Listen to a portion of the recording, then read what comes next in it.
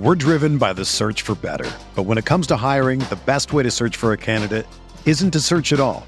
Don't search, match with Indeed.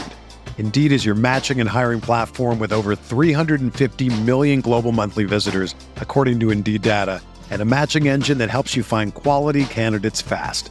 Ditch the busy work. Use Indeed for scheduling, screening, and messaging so you can connect with candidates faster. Leveraging over 140 million qualifications and preferences every day, Indeed's matching engine is constantly learning from your preferences, so the more you use Indeed, the better it gets. Join more than 3.5 million businesses worldwide that use Indeed to hire great talent fast. And listeners of this show will get a $75 sponsored job credit to get your jobs more visibility at Indeed.com/Blue Wire. Just go to Indeed.com/Blue Wire right now and support our show by saying that you heard about Indeed on this podcast. That's Indeed.com/Blue Wire. Terms and conditions apply. Need to hire? You need Indeed.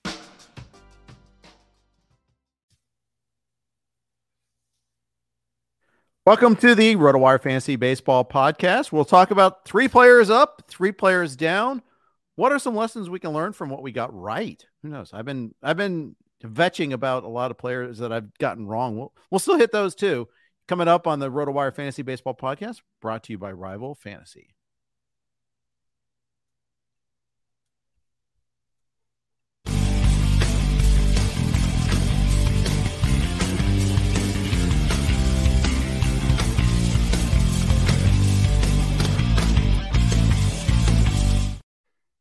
Hey everybody, welcome to the RotoWire Fantasy Baseball Podcast. Jeff Erickson here with Fred Zinke, and today we'll talk about a few guys that we got right, along with a few guys we got wrong. I try not to toot my horn too much, because especially when I've got my horns kind of out of tune right now. But there are a couple of leagues where I've gotten some things right, and we will hit those up right now. But Fred, first of all, how are you? I'm great. I think you and I both just got back from running children around to various appointments and activities. So I made it home about 10 minutes before we started, just enough time to scroll through the news. Oh, good. Very good. First thing we had to scroll through was the fake news that Elly De La Cruz is not coming up. He's just not in the lineup tonight. Everyone started to speculate. Is he hurt, or is he getting the call? He's getting the call, right? No, he's really, he's getting the call. He's not in the lineup. I promise. That means he's getting the call. No, Trent Rosecrans threw some cold water on that one, said just getting a day off after traveling a lot. He's been playing a lot. He's close to being ready, but he's not getting the call yet. I wish he were getting the call, because, hey, who wouldn't want a fresh dose of Elly De La Cruz? But he is not getting the call, unfortunately. If Elly De La Cruz had gotten the call, or when he does get the call, will he be the most sought after position player called up to date this season? Yeah, he will, but Royce Lewis will be right there too. We had James Anderson on the SiriusXM show today, and he goes, he's the guy that you should be spending the most on, should he get the call. Because he's closer to being ready right now, whereas Elly might struggle a little bit more. By the way, I picked up Royce Lewis, so you don't need to go look in Friends and Family. I did that like when he hit 3 homers the other day in his rehab assignment.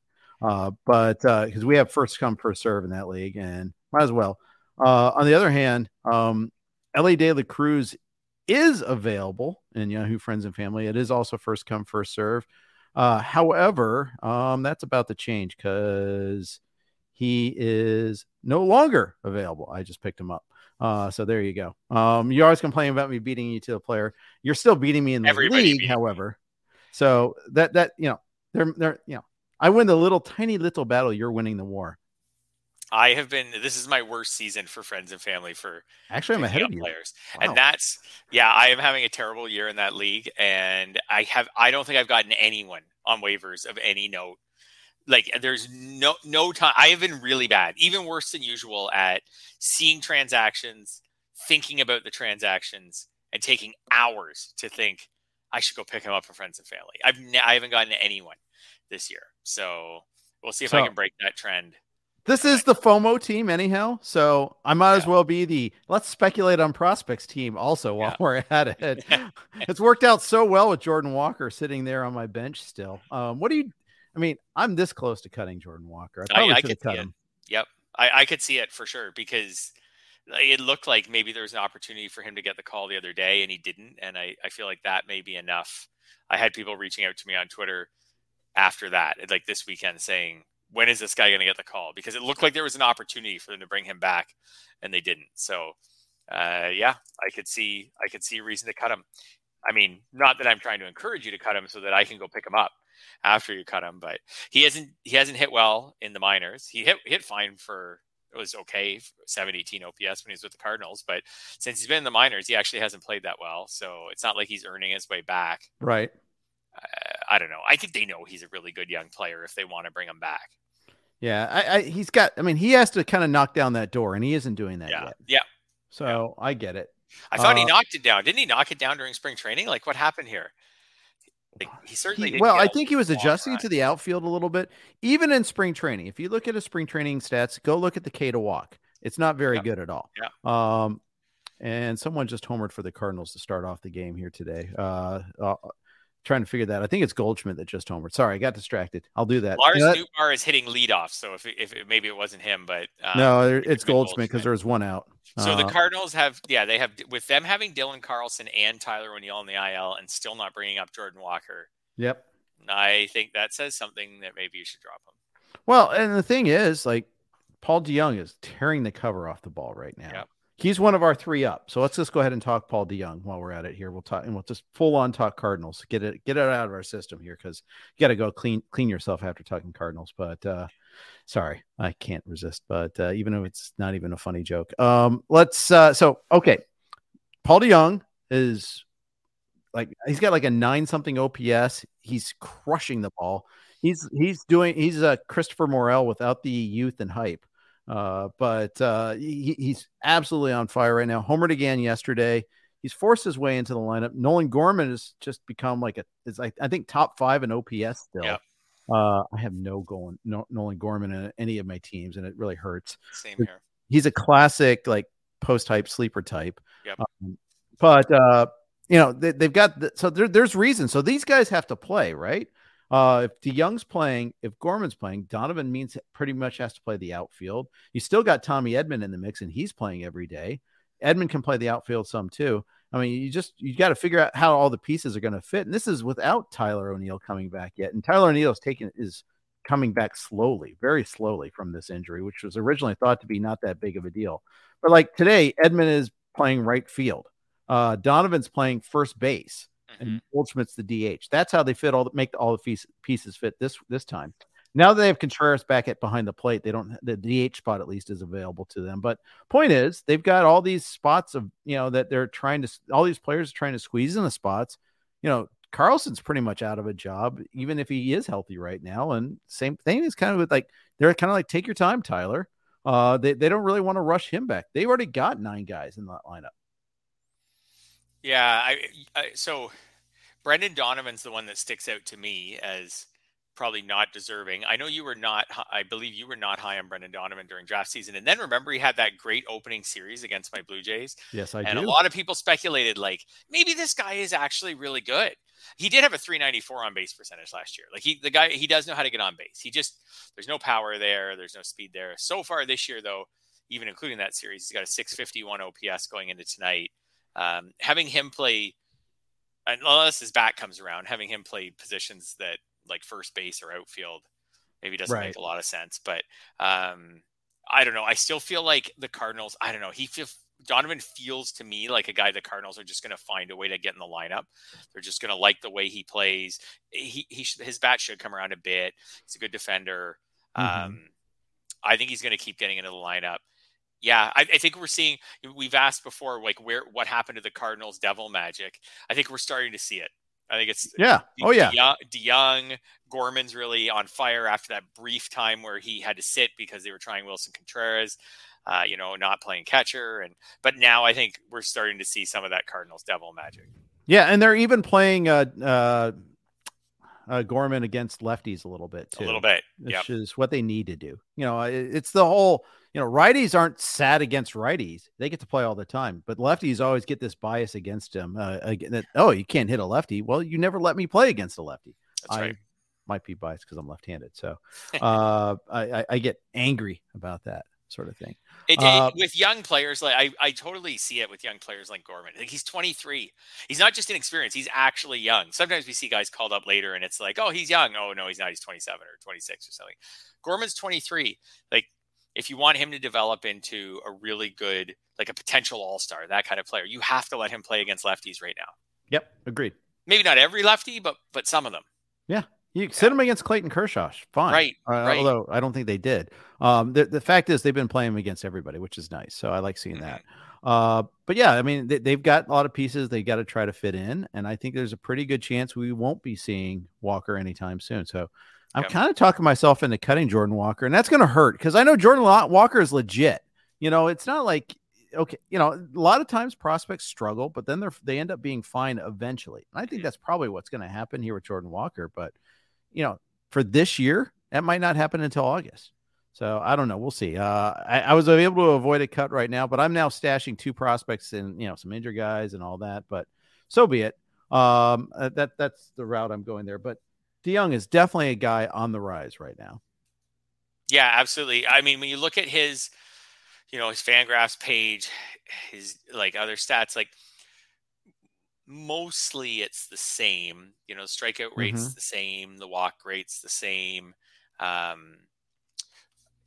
His max exit velocity is about the same. His average exit velocity is it's pretty much the same. So, I'm assuming he comes back down to earth. On StatCast, he does have a better hard hit rate than he's had. I think he's the same guy. He's just on a heater. Yeah, I think I agree. And he goes on heaters like this all the time. Yep. So I really kind of think this is more of the same too. Probably don't, the thing is, we may have cut him before his heater in the worst team ever. Good job.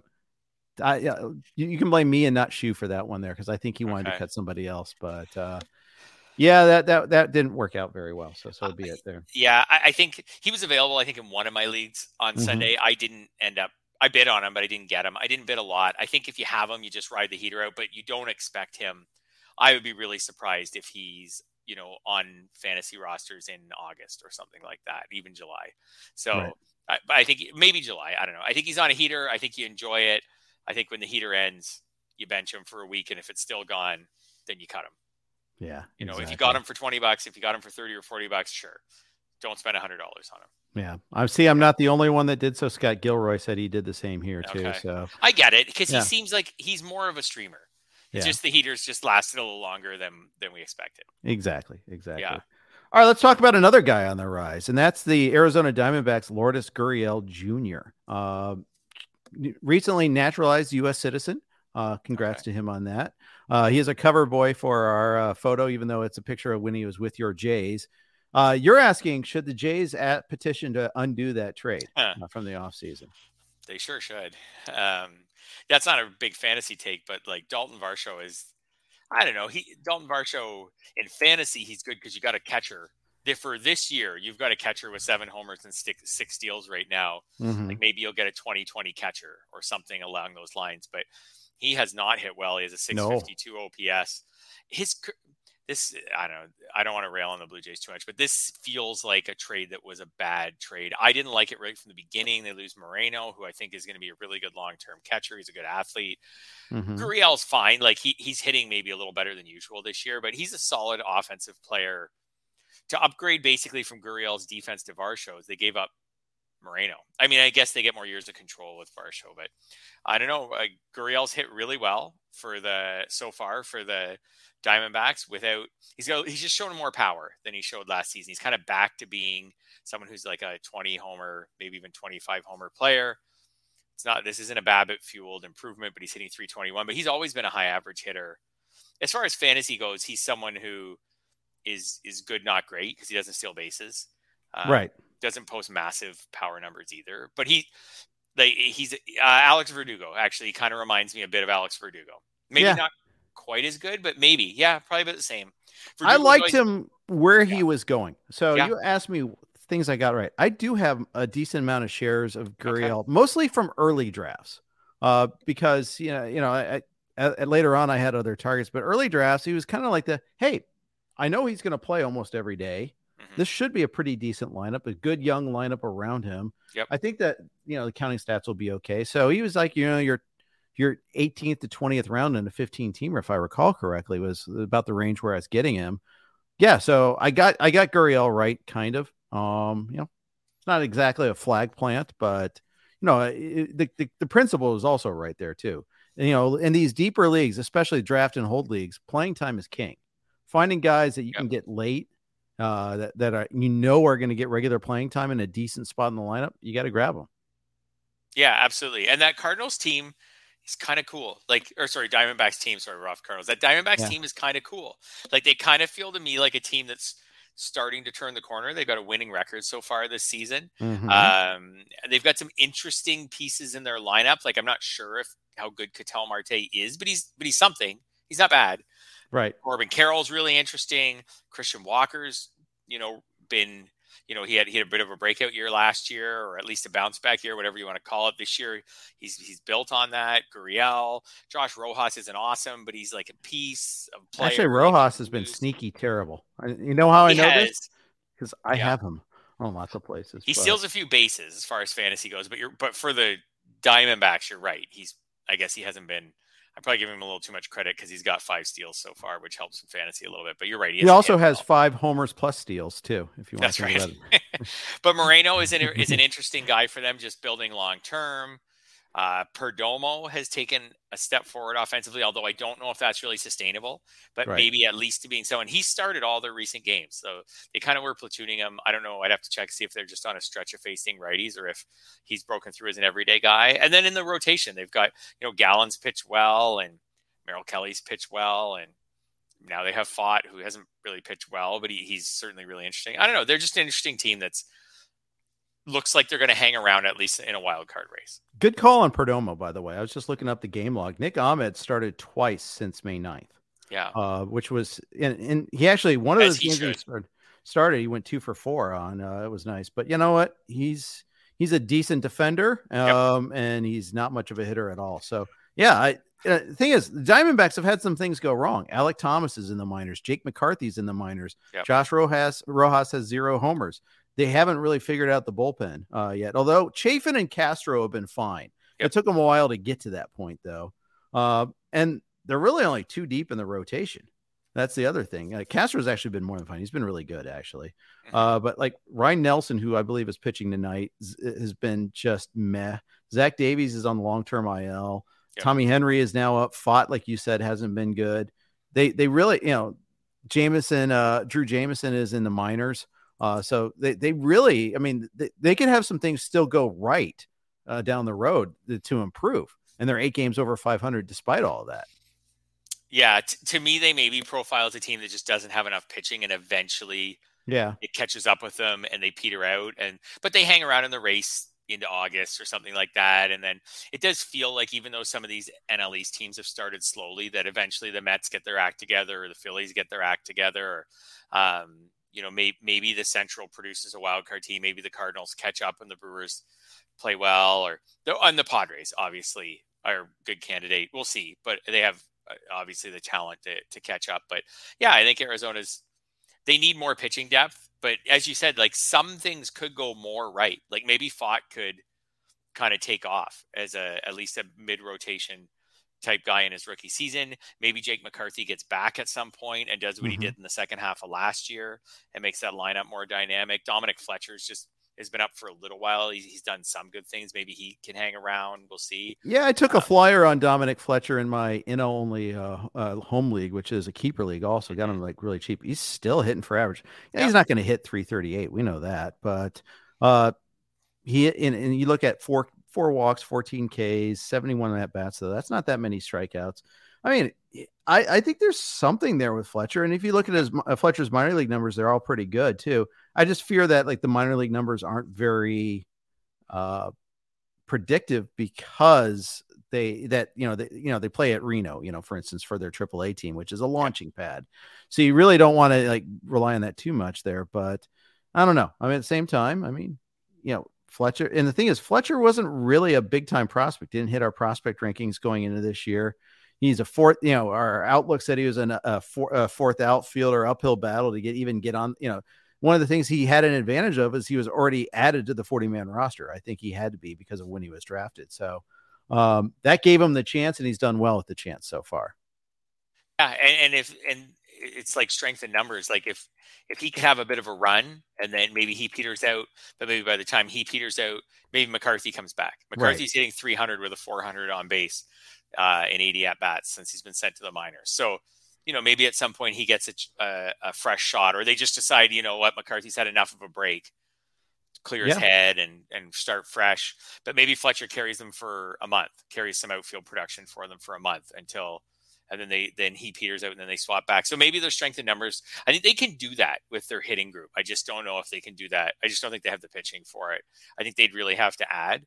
To me, they feel like a team that falls out of the race in September or August, or they feel like a team that maybe squeaks in, maybe undeservedly, and then it's quickly gone. But that would be huge for them, just to squeak in and be quickly gone. Like that, that would be huge for that organization. Exactly. Yeah. All right, one more guy on the rise. Guy I didn't thought of at all coming into this season. That's Seattle Mariners second baseman Jose Caballero. Mm-hmm. Is he fully taken over for Colton Wong, and is this something bankable? I'd say almost. He's not starting today, so I guess I can't say that he's fully taken over for Colton Wong. Wong's back in the lineup today. He had started several games in a row before that, so I guess he has mostly taken over. Is this bankable? I'm not so sure at this point. Yeah, I'm not racing out to pick him up yet, but he's definitely someone to watch right now. Like if he has a good week this week, sure, he's not starting tonight, but they're playing Oakland right now, so take all the stats with a grain of salt. He homered last night. He was hitting the cover off the ball just in 10. He only played 10 games in AAA before they brought him up this year, but an 1143 OPS. So he's off to a great start in AAA. He can steal bases, not like a huge speedster, but he can steal bases. He's an interesting guy for 15 team leagues, I think, right now. It's someone who streamed him this week. I didn't even consider streaming him this week. It wouldn't have been a bad play. You could have used him for the 4-game series right now against the A's. Right. Because you should use almost anyone who plays pretty much every day against the A's. He probably starts 3 of those 4 games. That would probably be worth it. As a Monday to Thursday, $1, $2 streamer, it wouldn't have been a bad play. Right. Agreed. So he wasn't considered much of a prospect. Drafted by the Diamondbacks, traded to the Mariners in 2019 for Mike Leake. He was Mike Leake. And who's now retired. So, I mean, they've already gotten someone who reached the majors. So that's like, just reaching the majors is like a win when you're trying to get that there a little bit there. But, hey, I think the real takeaway is, yes, it's really time to worry if you're a Colton Wong manager. If you're still in the Colton Wong business, I can't believe you are. I think he has like 3 extra base hits all year. Probably most people have given up on Colton Wong. Yeah, I'd say so. And I think that's fine. Like, even if Caballero, eventually declines, I don't think it's going to be Wong at this point. I think it could be Wong in a part-time role. I don't know. I've never been on Wong as far as fantasy goes. I always felt like there's not really that much production there when you break down his stats. Like, did a few seasons with decent steals totals. That's about it.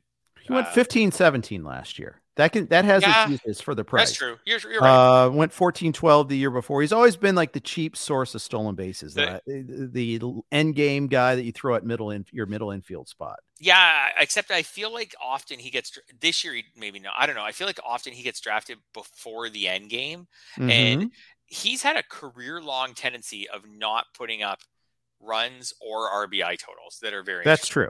So I just find that fascinating with him over time. Like, he's been in the majors as a kind of full-time player since 2014. His career high in runs is 71. He's got a 71 and a 70. Everything else is in the 60s or lower. And then in RBIs, he's a 61 from way back in 2015, and a lot of seasons with like in the 40s, right, 30s. Like, yeah, he's just never. And I know it's partly because he's a platoon player, but I feel like you get whatever on average about 10 homers and about 15 steals, something like that. But then you don't get batting average, and you don't get your runs plus RBIs are typically more like pretty low, like 120, something like that. I just have never felt like he's someone worth really pursuing. I feel like he's more of a streamer. Yeah, I think that's fair. I think that's probably even, I think that's probably, and now he's not even a streamer. He's, he doesn't even have a stolen base this year. I mean, it's, you can't steal first. No, right? He's got a 208 slugging percentage. That's tough. All right. No more dunking on Colton Wong. That's like low hanging fruit. He is not one of our fallers. He's already fallen. So he's not a faller. He's fallen. We're going to hit fallers, but first, quick note from our friends at Rival Fantasy. A new MLB season means it's time for a new kind of daily fantasy baseball. Rival Fantasy is the fantasy platform reinventing the way daily and weekly games are played. And they brought new games to the ballpark this year that fantasy players won't find anywhere else. Rival Fantasy games include Fantasy Bingo, head-to-head player challenges, and Fantasy Book, where users can select over-unders for 2 to 5 players. With games like this, daily fantasy has never been better. Right now, RotoWire listeners can get a $50 protected first play. That means if you win your first play, you obviously keep your winnings. But if you lose your first entry, Rival Fantasy will fully refund you up to $50. Go to play.rivalfantasy.com/signup and use code RotoWireMLB at signup and deposit a minimum of $25 to get your first entry on Rival protected up to $50. It's so key to get these first-time offers no matter what platform you play in here. So check that out. Play.rivalfantasy.com/signup. Now's the time to step up to the plate and become a Rival today. Welcome to the arena. Also, we're on the Blue Wire Network. We're going to play a couple of their ads right now. We're driven by the search for better. But when it comes to hiring, the best way to search for a candidate isn't to search at all. Don't search, match with Indeed. Indeed is your matching and hiring platform with over 350 million global monthly visitors, according to Indeed data, and a matching engine that helps you find quality candidates fast. Ditch the busy work. Use Indeed for scheduling, screening, and messaging so you can connect with candidates faster. Leveraging over 140 million qualifications and preferences every day, Indeed's matching engine is constantly learning from your preferences, so the more you use Indeed, the better it gets. Join more than 3.5 million businesses worldwide that use Indeed to hire great talent fast. And listeners of this show will get a $75 sponsored job credit to get your jobs more visibility at Indeed.com/Blue Wire. Just go to Indeed.com/Blue Wire right now and support our show by saying that you heard about Indeed on this podcast. That's Indeed.com/Blue Wire. Terms and conditions apply. Need to hire? You need Indeed. The best way to learn a language? Immersion. Living where the language is spoken and using it every day. But if that's not in the cards this year, you can still learn a language the second best way, and that's with Babbel. Be a better you in 2024 with Babbel, the science-backed language learning app that actually works. Don't pay hundreds of dollars for private tutors or waste hours on apps that don't really help you speak the language. Babbel's quick 10-minute lessons are handcrafted by over 200 language experts and help you start speaking a new language in as little as 3 weeks. Babbel's designed by real people for real conversations, and their tips and tools are approachable, accessible, rooted in real-life situations, and delivered with conversation-based teaching, so you're ready to practice what you've learned in the real world. Here's a special limited-time deal for our listeners. Right now, get up to 60% off your Babbel subscription at Babbel.com/Blue Wire. That's 60% off at Babbel.com/Blue Wire, spelled BABBEL.com/Blue Wire. Rules and restrictions apply. Another day is here, and you're ready for it. What to wear? Check. Breakfast, lunch, and dinner? Check. Planning for what's next and how to save for it? That's where Bank of America can help. For your financial to-dos, Bank of America has experts ready to help get you closer to your goals. Get started at one of our local financial centers or 24/7 in our mobile banking app. Find a location near you at bankofamerica.com/talktous. What would you like the power to do? Mobile banking requires downloading the app and is only available for select devices. Message and data rates may apply. Bank of America NA, member FDIC. All right.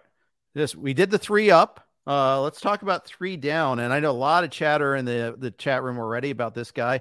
That's Michael Harris. We were talking about this before the podcast.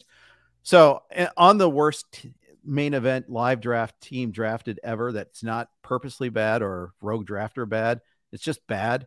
is my Vegas main team, and that's Michael Harris. I got him in the 3rd round. Not in the lineup today against the Dodgers and Bobby Miller making his debut. We'll talk about that in a second. There's some news as far as the Dodgers go.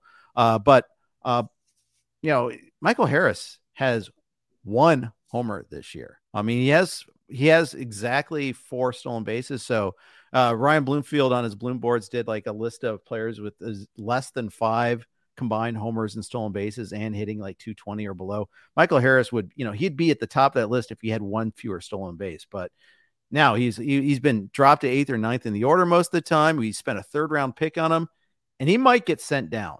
He's been that bad. He should be sent down. To me, that would make perfect sense. And I think there'd be no shame in him going down. Like what he did last year at his age is remarkable. Yeah. He's still only 22. Like he's 22. He had great success last year as a 21-year-old. If they need to send him down, it's okay. Like send him down. The Braves team has a great lineup. They've got Kevin Pillar right now as a 4th outfielder who's played really well this year. I know that probably won't last, but he's got a 786 OPS. He's had a few big home runs for them this year. He's an Alex Anthopoulos guy. Like Anthopoulos had him back in Toronto and clearly likes him. Like he pulled him off the scrap heap and gave him another shot. I think when his career was kind of hanging by a thread. To me, it makes perfect sense to maybe make Pillar has pretty balanced splits in his career, so he can kind of play most days. Put Harris in the minors for a month. Just play Pillar every day. Have Pillar hit 9th or 8th or something like that. And, bring up whoever you need to bring up to be a 4th outfielder. And let's try to get Michael Harris right. In a 15-team league, I don't think I could drop Michael Harris. I'm not dropping him. I'm going to ride this one till the bitter bloody end. Would you keep him if they demote him? Would you keep him for at least 2 weeks to see if this is a quick send down or not? Yeah. Maybe even longer. Unless they demoted him and said right at the demotion time, this is going to be a while. Like, you know what I mean? Like where they demote someone and say, we're going to give them a long time in the minors. Yeah, sure. We'll bring them back maybe in the second half. We just want to get them right for the long run. So anyways, all those, in a 12, would you drop them? And just start streaming the spot. That's getting closer, but I mean, I still probably would try to park him on my bench. I haven't even benched him yet. So I've been really stubborn. So here's a couple of things about Michael Harris. A lot of the talk going into the season is, he's going to definitely drop an average because he struck out so much last year. He's actually striking out less. He had a 4.8 walk percentage, 24% K percentage. It was actually 5% walk rate last year. It's up to 8.5 this year, and his K percentage is actually down to 20%. So he's actually striking out less. He's just doing nothing with the contact. I think that's the real problem. He's even hitting, and he's just no line drives at all, Fred. It was 17% last year. It's 12% this year. Can't get by the 12% line drive percentage. Man, I'm talking. The more I talk, the more pessimistic I'm getting. He should be if you just look at his advanced stats, like his StatCast data says 218 batting average. It's got his X slug is a little over 100 points higher than his slug. I mean, of course he has been unlucky. 197 BABIP, but that's because he's not hitting the ball very hard. For sure. But I mean, even for not hitting the ball very hard, 197 is really low, right? Yeah. You should even be able to fluke your way if you're not hitting the ball very hard to at least with his speed, and he puts a lot of balls on the ground. You should be able to fluke your way to a 250 BABIP or something like that. Obviously, he's a mess. He's not climbing up the Braves lineup anytime soon. Mm-hmm. He's not going to climb up the Braves lineup barring injury ever. That lineup's loaded at the top. He found a way to climb. Ozzy Albies hit 6. Sorry, he would have to hit really, really well all of a sudden. I think I am benching him now until now that the Braves are benching him, I think it's a natural, easy decision to bench him. I think in a 12, I might actually cut him now. On a 15, I'm still hanging because what's your replacement value? And the disaster, of course, is if somebody else picks him up and he starts doing well. Okay, so. Okay, you need the roster spot in Yahoo Friends and Family, theoretically. Jordan Walker or Michael Harris, one of them's got to go. Who goes? Jordan Walker. Yeah, just because I don't think Jordan Walker's coming up anytime soon. Okay. I'd say keep Harris until such time as the Braves send him down. And then, yeah, I would. I guess I'd cut Walker first. I'll say that. I'd cut Walker first. I might cut them both. Okay. It would depend what's out there. So how about this? I'm not going to cut Harris just to cut him. Okay. Right. So if I was on a team like an NFBC team and my team is pretty healthy and I felt like I could make the moves I needed to make on Sundays without cutting him, I would keep him. And then I'd probably cut him as soon as I felt like I needed the spot. To bring this back, for example, on one NFBC team, I kept Jake McCarthy for a couple of weeks after they sent him down. I had spent like an 8th rounder on him. I was interested to see if they would just send him down for like a week or two and then bring him back up. And I didn't have a lot of injuries on that team. So I was able to make the moves I needed to make and keep him. Then once a couple of weeks passed and it didn't feel like they were going to bring him up anytime soon, and I needed the roster spot, then I cut him. So maybe I feel the same way about Harris. I've still got McCarthy on my bench in labor. I'm hanging on for dear life. But you can do that in labor. With the unlimited IL and 6 bench spots, you could do that. I would still have him on my bench too, I think. Yeah. I would, yeah. I've climbed all the way to like 10th, in that league. I'm rocketing up the charts. It's still nowhere close to your stratosphere, but I'm not, it's not as embarrassingly bad as it was before. All right. And if Lourdes, we were talking Lourdes Gurriel earlier there. Lourdes Gurriel's available and you've got Michael Harris. I'd make that change. Move. Yeah. And in a league where that's also like maybe a bit of it says I'm in a 12 and I can get Lourdes. Yeah, 100%. That's not only a 12, that's a 12 with probably shallow benches. Yeah. So in that case, Harris has got to go. It's just there's nothing against you going ahead and getting Harris back later on. I know it sucks if he's your keeper or a 3rd round pick or whatever. But in a 12 where roster spots are a lot more fluid, I think you got to do it. Yeah. Oh, for sure. Yeah. Well, if players at Lourdes Gurriel's caliber are available, then it's for sure a league where you have to drop them. Yeah. All right. How about this is a guy that you warned against drafting in the 1st round. We'll play the tapes back. Fred Zinke says, do not take Bobby Witt in the 1st round. Bobby Witt is now batting 6th for the for the Royals. His on base is awful. He's still fantasy wise not killing you yet. 7 homers and 13 stolen bases. He's not just killing you. He's probably a plus player. Yep. But he is hitting 220 now. He's only driven in 19 runs. Yeah, well, of course he was batting leadoff, so you're not going to get a lot of RBI there, but especially on the Royals. But he scored 29 runs. So he's a classic, better in fantasy than real life. But if he keeps batting 6th, the runs scored are going to go down too. Yeah, if he doesn't come around much, like even if he goes 20 homers, 30 steals, if that comes with like a 240 average with the offensive output around baseball this year, if it comes with a 240 average and like 60 RBIs and like 70 runs, 75 runs, that's crummy. That's really crummy for your 1st round pick. Like the homers and steals are fine, but it just falls apart after that. We'll see. Maybe I won't be right. Maybe he'll have a huge summer. I don't know. But just the whole concept going into the season of drafting someone, even a young player in the 1st round who had a 294 on base last year, just didn't sit well. And maybe there's a cumulative take here with him and with Michael Harris. Michael Harris was really good last year on the surface, but like you said, like the strikeout and walk rates were concerning. Maybe just your picks, your first 2 or 3 hitters, your hitters in those first, say, 4 rounds should be someone with like a track record, or B, if they don't have much track record, the skills are like undeniable. You know what I mean? Like Michael Harris's rookie year, but with like good plate discipline, something like that, where the skills are just, you're like, okay, there seemingly aren't really holes in this player's game. Yeah. Well, let's go back over time. Let's play this. What should have we done? Sort of game, because that's always fun to beat yourself up on what you should have done sort of thing here. So instead of Bobby Witt, if on average he was going to team 10 in the main event, you could have had Corbin Burns. That didn't work out so well. Yeah, in fact, we gotta talk about that. I still might rather. Okay, going forward, I would still rather have Corbin Burns. Yeah, I would too, but I would. I think Witt might have out-earned him. I'm just saying. He probably has. Oh, he has. Yeah. Yep. Yeah.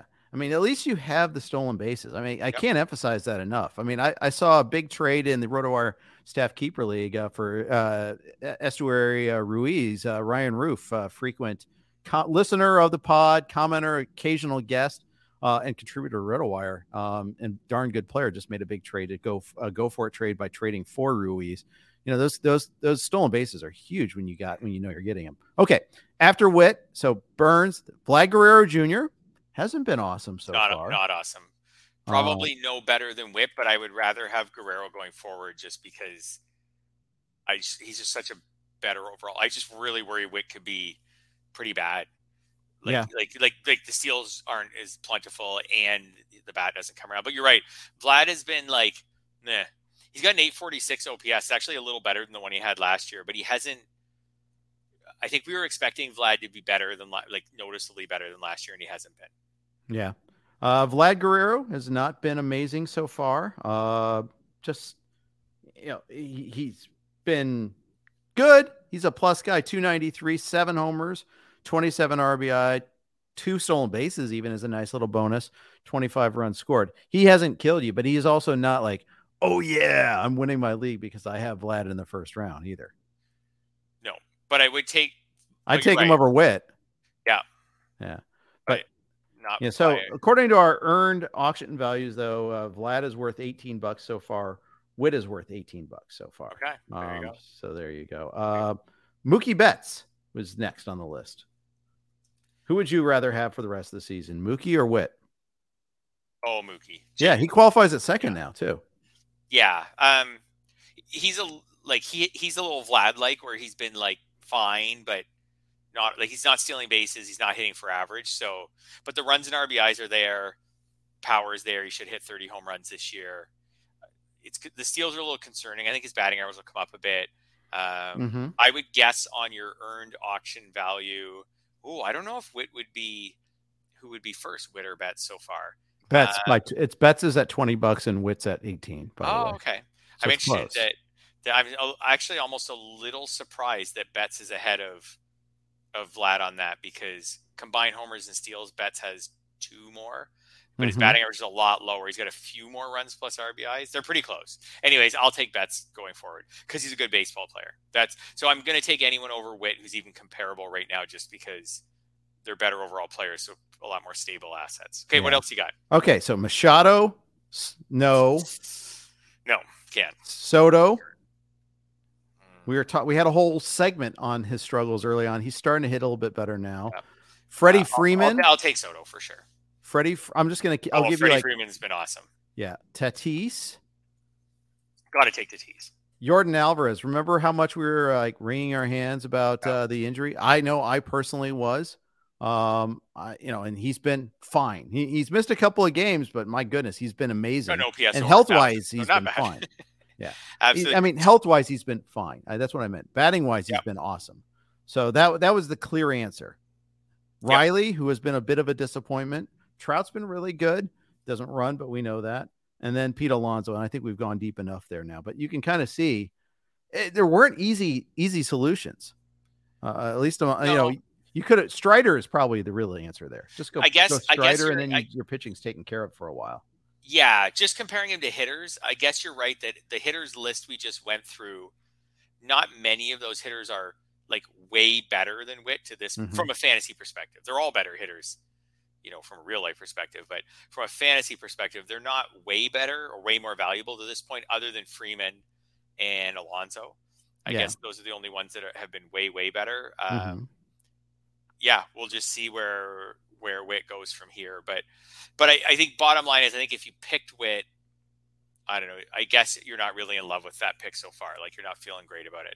Right. Exactly. So far. And so like I said, I wonder if the takeaway with players like him and Michael Harris are just to be careful of players with massive flaws in their game. For Witt, it was the ability to get on base. For Harris, it was his strike zone. The ability to get on base. Yeah.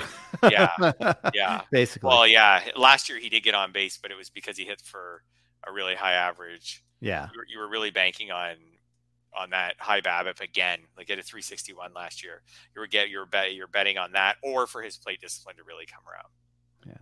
The third faller, and he hasn't fallen really far, but he's fallen some. Is pitcher Zach Wheeler. Pitched last night, allowed 4 runs on 8 hits and a walk over 6 innings. He's got a 64 to 14 K to walk. He always has a great K to walk in 57 innings. Yet he sits there with a 4.11 ERA and a 123 WHIP. It's a little incongruous. The WHIP is actually higher than it has been the last 3 years. This is kind of what his MO used to be WHIP wise, but he's been frustrating so far, as have many of the other Phillies. Yeah, so I think Zach Wheeler in a trading league would be a buy low right now. Like 327 BABIP, which is high for him, would be almost the highest of any season in his career.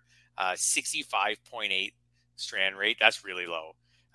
He's never been not usually a great strand rate pitcher, but that's still about 10% below his career average. So I mentioned to you, and I think in the notes, that I feel like Aaron Nola, it's just funny to me because they're teammates. I feel like Aaron Nola has done this to fantasy owners a couple of times, where all season everything points towards Aaron Nola being awesome except the actual results, right? Like we had the 2019 season, which I know was happy fun ball, but still, like he had a 3.87 ERA that season. We had the year 2021, the year after the shortened season.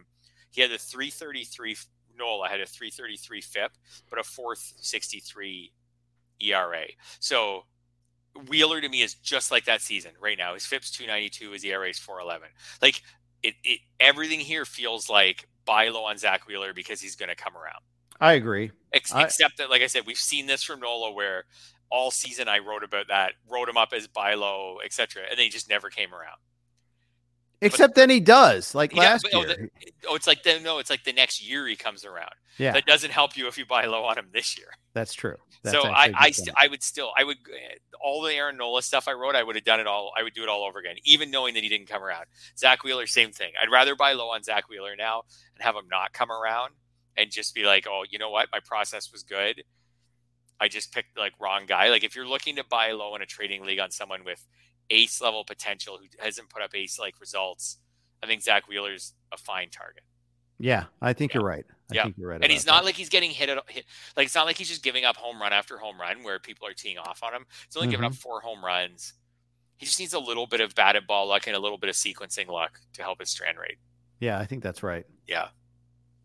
So George Springer just got his tower buzzed, but didn't get hit. It wasn't even that bad, but no, actually I have that game on and a little dramatic. Whatever. He's just getting out of the way, I guess. These divisional rivals all hate each other. It's always it's great to see that. The Rays always seem to get in these scraps. They get that way with the Yankees for sure, and maybe even the Red Sox too, a little bit. Yeah. But yeah, there was a little bit, and and then Springer got his revenge. Same at bat, hanging breaking ball parked into the outfield there. Ooh, that was Jeff, what we just established here is that your TV is about 10 or 15 seconds ahead of mine. So, sorry.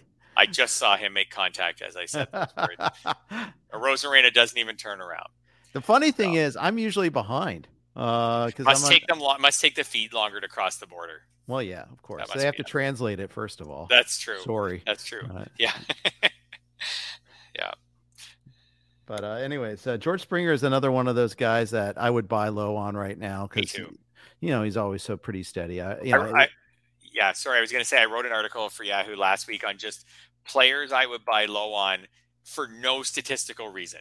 Yeah. Like usually my buy lows are like I just mentioned with Zach Wheeler. Like everything with Zach Wheeler points to a rebound. Like he's had poor BABIP luck and his strand rate's low and his FIP's really low compared to his ERA. So I can give you all these statistical reasons why Zach Wheeler's been unlucky and should probably turn around. There's a few players out there like George Springer where you just look at his surface stats and you're just like, nah, that's not him. Yeah, I agree. Jose Abreu or someone like that's different. I purposely in the article put him at the bottom in a separate column saying like I didn't forget about Jose Abreu. I don't want him in the article, and he's older and I think maybe he's hit a wall. George Springer, you just look at it. He's had an OPS over 800 in every year of his career, including his rookie year. Every year of his career. And this year it was 662 going into tonight's game. Like he's going to straighten this out. It's just, I'm wrong. He had 1 year with a 780 OPS. Yeah. Bottom line is he's going to straighten this out. I'd agree with that. Yeah, I definitely So it's agree just with like, I don't even need to look at the advanced stats. Unless he's hiding an injury, this is going to get sorted. Yeah. Yep. I think that's true. By the way, the Mookie Betts led off with the double against Spencer Strider. He won that first round pick comparison there, back to back, basically an ADP in the main event. Kind of funny to see that kind of comparison there. Let's hit a few news and notes. Let's start with the Dodgers. Bobby Miller's about to make his major league debut. The Dodgers are up in the top half of the inning. Couple of things there, though. Dustin May got put on the 60-day IL today. Moved to that from the 15 days. So that's, we were talking on Sunday, is May a cut? He's a cut. He's not going to throw for 6 weeks. You can cut him now. He's absolutely a guy that is going to take a long time to come back. If he comes back at all this year, if you don't have IL spots, move on. Absolutely. I also have serious concerns as to how good Dustin May is, because before the injury, he was profiling, and maybe this is injury related. Maybe the injury is coming, but before the injury, he was profiling as arguably the luckiest pitcher in baseball to that point in the season. He would be right there in the top 5. Certainly in terms of, dominance, the dominant stats, the strikeouts, the swing and miss was not there. The swing and miss was like astoundingly low. Yeah. The walks were there. Like everything there said this guy is like a 4-something kind of ERA. I felt like, the swing and miss not being there.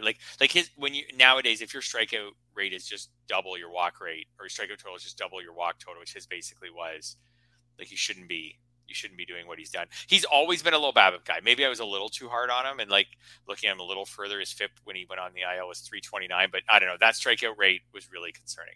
Again, maybe a sign that the injury was coming. We'll never know. Doesn't matter. I'm with you. He's a full cut.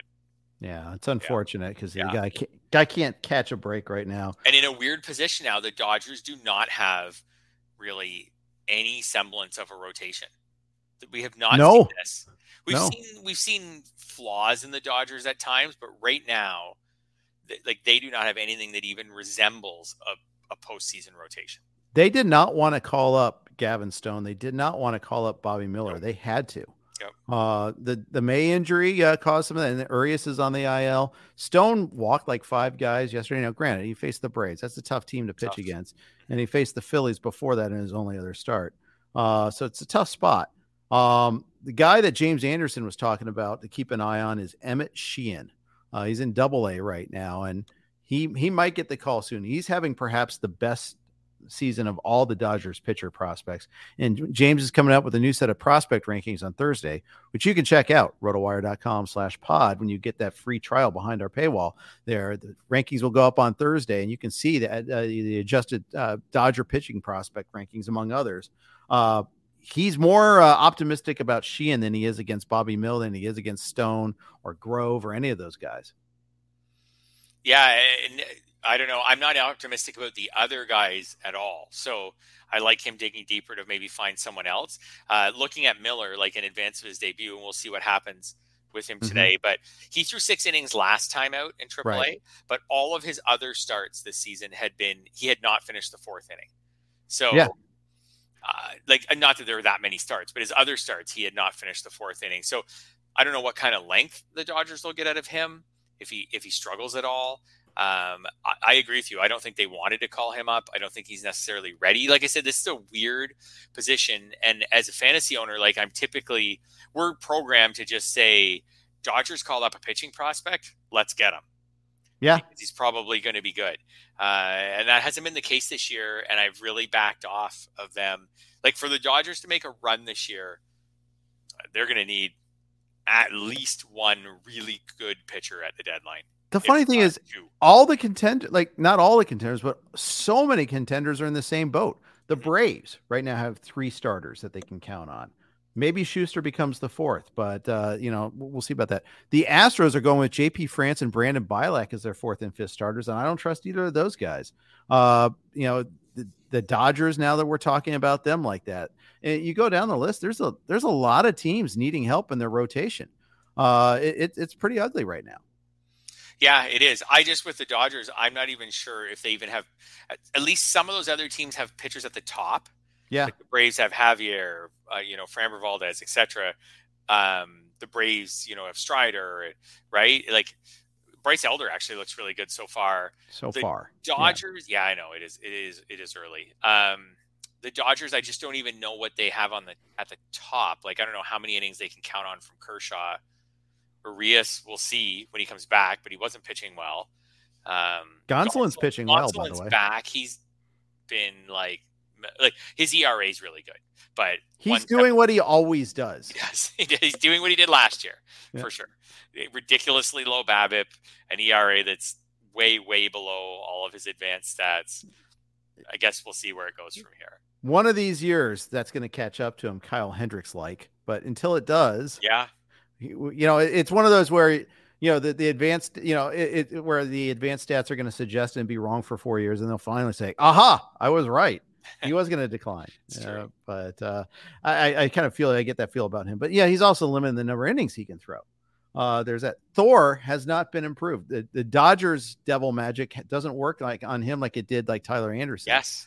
And some other pitchers. This is my thought as a fantasy owner is like Thor's another one. I grabbed Thor in labor and I cut him. Like I cut him in a 15-team league with unlimited IL slots. I cut him. I just wanted him off my roster. This is our labor league, huh? Yeah, in our labor league. So, that's a really, really deep league. And I was just like, no, I kept Matt Strahm. I was like, I'd rather roll him out as a reliever and maybe he'll get back into the Phillies rotation. And I think he actually maybe has some talent. I just didn't want to deal with Thor anymore. But when I picked Thor, it was kind of like round 20-ish. And it was basically just on the premise that like he had a 3.94 ERA last year, which is okay. And he's on the Dodgers now. So he's going to do better. So that kind of raises the question to me, like who's got that pitcher to trade at the deadline? Where are these pitchers going to come from to magically help these teams in need? Maybe they're not going. Maybe they're not going to. I don't see a whole lot out there. Things can change. Some teams might get. It might be Lucas Giolito. Everybody in the world is going to try to trade for Giolito. Mm-hmm. Maybe the Marlins provide some pitching somewhere somehow, but Marlins are in second place though, or at least they were the other day. I don't know if they are right now, but point is, it's really difficult to find it out there. There could be teams like the Cubs or the Cardinals, maybe if they don't catch up, that just give up and trade. Yeah, but so the Cardinals' problem is they don't have top end starting pitching though. No, not top. So what do they have to offer? Like just innings eaters, Miles Michaelis type inning eaters. Hold me back. Yeah, well, it could help a team to maybe get over. Like it would help a team like the Dodgers maybe just not have to start pick guys who aren't ready. But yeah, as far as you're right, like teams like the A's and the Royals who are just totally out of it, they don't have any pitching to offer. Yeah, if someone can go out there and offer an ace at the deadline this year, you'd think that they would get a lot. You know who might have a surplus of pitching is the Boston Red Sox, which is weird when you consider they've given up 244 runs. They're not one of the better teams in baseball run prevention wise, but they're going to get Garrett Whitlock back. They got to figure out what they're doing with Tyler Houck. They got to figure out if Bayo is part of this rotation. Paxton's back. Sale is shoving, by the way. I have no Sale. I have zero Chris Sale this year. So that's another one you can log that as another one of the Jeff mistakes out there. They've got some depth in that rotation. It's just, I can't figure out who's going to be who's going to get the cut. Cause I don't see them necessarily as a 6-man rotation team either. So something's got to give at some point in here. Yeah. I know. Yeah. Nick Pivetta in the bullpen, the Dodgers would gladly. He's already there. Yeah. I was going to say he just went there and the Dodgers would probably gladly have Nick Pivetta in their rotation right now just to eat a few innings. I think there's enough badness in that rotation that it'll kind of fall apart. Like Sale's ERA is still over 5. Yeah. Kluber stinks. Oh, Kluber's terrible. Yeah. So he's an easy punt to the bullpen at some point. If Steven Matz for the Cardinals, same Paxton, thing. What's the over under on Paxton staying healthy? 2 months? Probably. If he could do 3 months, I'd be pretty proud of him. By the way, speaking of the Cardinals, we'll go back to the Cardinals for a second because why not? Sure. Did you see the quote today from Ollie Marmol? I did not. It's my favorite. But I guy. do know that he drives you nuts. So what do you got? He does. John Denton said this, and Denton writes for the MLB's the MLB.com writer for the Cardinals. Actually, he goes, Marmol said Liberatore will be available in relief tonight because of the shortage of relievers available following Monday's 10-inning loss. The team can't afford overexposing the bullpen just so Liberatore can start in Cleveland. I hate this guy. I picked up one Liberatore.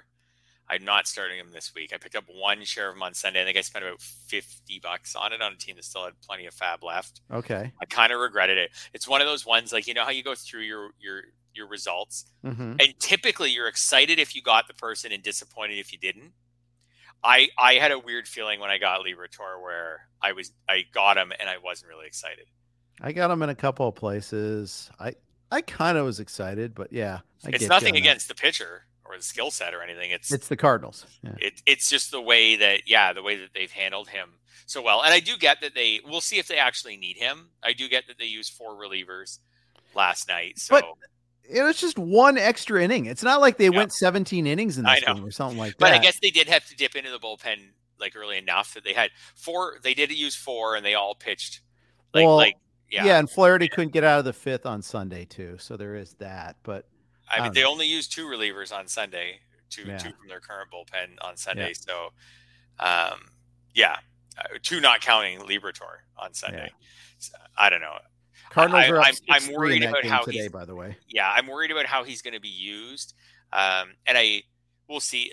You'd think there'll be an injury. The only reason I wasn't told that I put competitive bids on him, I don't know. There's just Wainwright's like 40. Matt's is hurt all the time. Flaherty's hurt all the time. I just feel like there'll be an injury somewhere. Yeah, and the thing is, just be patient. Give it 2 or 3 weeks if he's hanging around. Yeah. They just got to keep him stretched out. For sure. By the way, Matt McLain homered in that game for the Reds, so good news there if you spend on him a little bit. But the Dodgers and Braves are tied 1-1, so Bobby Miller has now given up his first major league run too. So there is that. Sean Murphy I think had the double to knock a run in on that one there. But lots going on there. Astros, we talked about how they're short on help a little bit. Lance McCullers isn't going to be back until at least the All-Star break. There's not a lot of immediate help along the way there. I know Forrest Whitley had a setback health-wise recently too, so I don't think he's walking through that door anytime soon. They really, they don't really have too many immediate options too. I wouldn't be surprised if they are in the market to trade. Everyone's going to be trading for Giolito basically, or Lance Lynn. Although I don't know if I can do that, if I could stomach that yet. Yeah, well, hopefully that would be a big thing for the White Sox would be maybe to see see Lance Lynn rebuild his trade value by the end of July. Looking at JP France has been not that good since his first start was okay. He's really been not that good. Belak has a 2.89 ERA. He's got a 1.77 WHIP. So that's not good. He doesn't strike guys out either. No, and he walks a lot of guys. Yeah, there's a lot of teams here that are going to be. It does look like just hanging on with the back end of their rotation. This is why I'm so frustrated, by the way, with my Blue Jays, and I don't talk about them. I try not to talk about them too much on here, but they actually have 5, what should be 5 credible starters. Like they're not dipping into the Brandon Belaks and the calling up players. Right. Like they actually have all of their pitchers healthy. They just need some of them like Manoah, Barrios, Kikuchi to just be a little more consistent. But they actually have 5 credible starters, 5 guys who can go out at any time and throw 5 or 6 innings. This is a team that's found a way to lose lately. Lately, they've hit a hard part of their schedule. Like they went Yankees, Orioles, now Rays. And you're right. The Jays have found a way to just score 2 runs less than the other team. So the night the Jays score 4, they don't get a great pitching performance and they give up 6. And the night that their pitcher pitches well and they give up 3, they score 1. Like they found a way. If they get a lead, they got a lead the other day. Romano blew it. Like they just are finding ways to lose right now, and it's at a really tough part of the schedule. And they go from this series against the Rays to play the Twins in Minnesota on the weekend. So they just could really use a soft landing right now. Well, and they started by sweeping the Braves in that homestand. They did. That was really good. And then good. They lost 6 out of 7 after that. That's right. And they had a sweep of the Pirates, who are not a total doormat this year. Right. But then they also got swept by the Red Sox, like before this losing streak. Before this losing streak started. So yeah, they're finding ways to lose right now in a division where, there are a lot of teams. Everybody has a winning record. Yeah, that's right. But you would think if this rotation stays intact with how dire the rotations are on some other teams, if the rotation stays intact and you can just keep throwing out guys like Kikuchi and Barrios at the back end, that eventually that will pay off. Yeah, for sure. Yeah, for sure. Yeah. Just they are also in the wrong division though. That they could. They're at risk of right now. They're in 5th in their division. Yep, they are. The Jays also went on a different path. We talked about it earlier with the Gurriel trade. Like they tried to actually purposely get worse offensively in order to shore up their defense. And that part has worked, by the way. Their defense is spectacular. Yeah. And the outfield. Yes, their outfield defense is spectacular. Yeah. There's been times like Guerrero had a couple errors last night. Oh. Like, you know what it's been? It's been, I think, Keegan Matheson, who covers them for MLB.com, said like the Jays are just in a run right now where they've been punished for every mistake. Yeah. You know, like Vlad can't scoop a ball out of the dirt last night, and like Jose Siri hits a home run like right after it. Like it's just when the Jays screw up, it just seems to bite them right now. They're just on a bad run. And again, they're facing good teams. So yeah, that's we'll true. see. They're winning tonight. Maybe they get back on track here. If they can split a 4-game series in Tampa, I think that would be a good recovery and then go from there. But I'm not actually even that worried about them, but they're on a bad run. And some players like Alejandro Kirk, now we can jump back into fantasy, like really disappointing so far this year. Yeah, very much so. I like at least Danny Jansen's homered here and there. Yep, for sure. And it's it's kind of one of those where Jansen probably deserves a little bit more playing time. Although I think Kirk is a pretty decent receiver behind the plate. I think they like Jansen better as a receiver. So that's always been the vibe I get. And so if Jansen's hitting 195, but like you said, he's hit a few home runs. If their OPSs are similar, I'd rather have Jansen in the lineup, but they need Kirk to come around. So he's got to keep playing half the time. Yep. Right. So yeah. But Varsho needs to hit better. Springer needs to hit better. Even Vlad needs to hit a little bit better. Yeah. We have a revenge game homer in Atlanta. No, not Freddie Freeman, but Jason Hayward against his former Braves team. Off of Spencer Strider, 2-1 in that game there. You were mentioning your Jays. They're up 3-0 on Taj Bradley. Just got that third run in the 4th inning. So they're playing well today. At least they've got a lead as far as that goes. I have 0 Taj Bradley shares, and I felt bad about that for a while, and now I don't. I'm just not totally sure where that's all going to go from here. Like if we were to rank all the rookie starters, there was a point where you would have put Taj Bradley number 1. Mm-hmm. Now I feel like you put him after, I don't know, 3 or 4 of them, at least 2 or 3. Yeah, definitely behind Bryce Miller. And I think we'll probably put him behind Yuri Perez as well. We'll see about the others on that list there. But Bybee has good ratio so far. Yeah. Really good strikeout to walk. So you're right. Sure. Perez, Miller, Bybee, Logan Allen has a high whip, low ERA. I'm not really sure. That one's a debate. Yeah. I left Yuri Perez active this week for his 2 start at Colorado tonight and then at the Angels this weekend. Good for you. Dicey. Really dicey. I don't know. Yeah. So what place is that team in? Well, I have multiple spots, but one of them is on the worst team ever. So why nothing not? To lose. Yeah. Right? I left Tanner Houck active on a team that's doing poorly. Yeah. And Houck had a good start last night. He didn't get the win, but he had a good start. But it was the same thought. It was like, I don't know, my team, I don't know what place they're in, like 9th or something like that. Yeah. And I was like, you know what? This team's got to climb the standings. Tanner Houck's pitched better than his ERA had indicated going into last night. Let's give him a shot to turn it around. So I was comforted, by the way, by Steve, our colleague Steve Gardner's column, the 4 teams in last place column that you mentioned before we started today. Steve is as good at playing fantasy baseball, really, as you'll find around the industry. So, yes. So it's the kind of column you can write when you've got a really good track record like Steve. But it just goes to show it's a humbling game. Yep. And this has been a bit of a weird. They're all weird, but I don't know. This has been a weird year so far. It is. We talked about it in spring training. We had a lot to wrap our heads around. What were the stolen bases going to be like, and how is the shift going to impact baseball? This is a weird year. We're going to go into. I cross my fingers, but we're going to go into next year's offseason with a lot more certainty. They're not going to be massive rule changes this winter. You know, we're going to have, I think, a steadier approach next season. We're going to know what the stolen base landscape looks like. There'll be some new rule that we'll all be up in arms against. Oh, probably. You're right. There'll be something. Yeah. But there's labor peace. There's no, cross your fingers, there's no pandemic.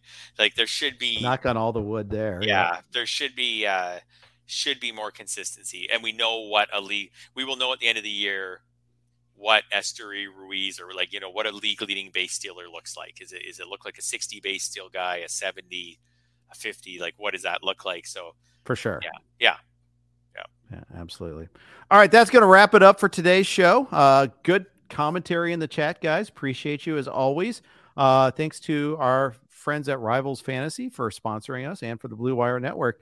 We got James Anderson tomorrow on Thursday. I've got Michael Govier of FTN.com joining us. So looking forward to that one. Should be a very energetic podcast on that one there. And then next week in the Thursday slot, Mike Gianella from Baseball Prospectus. So got it booked a little in advance finally for once. So yay me. But thanks everybody for listening. Take care.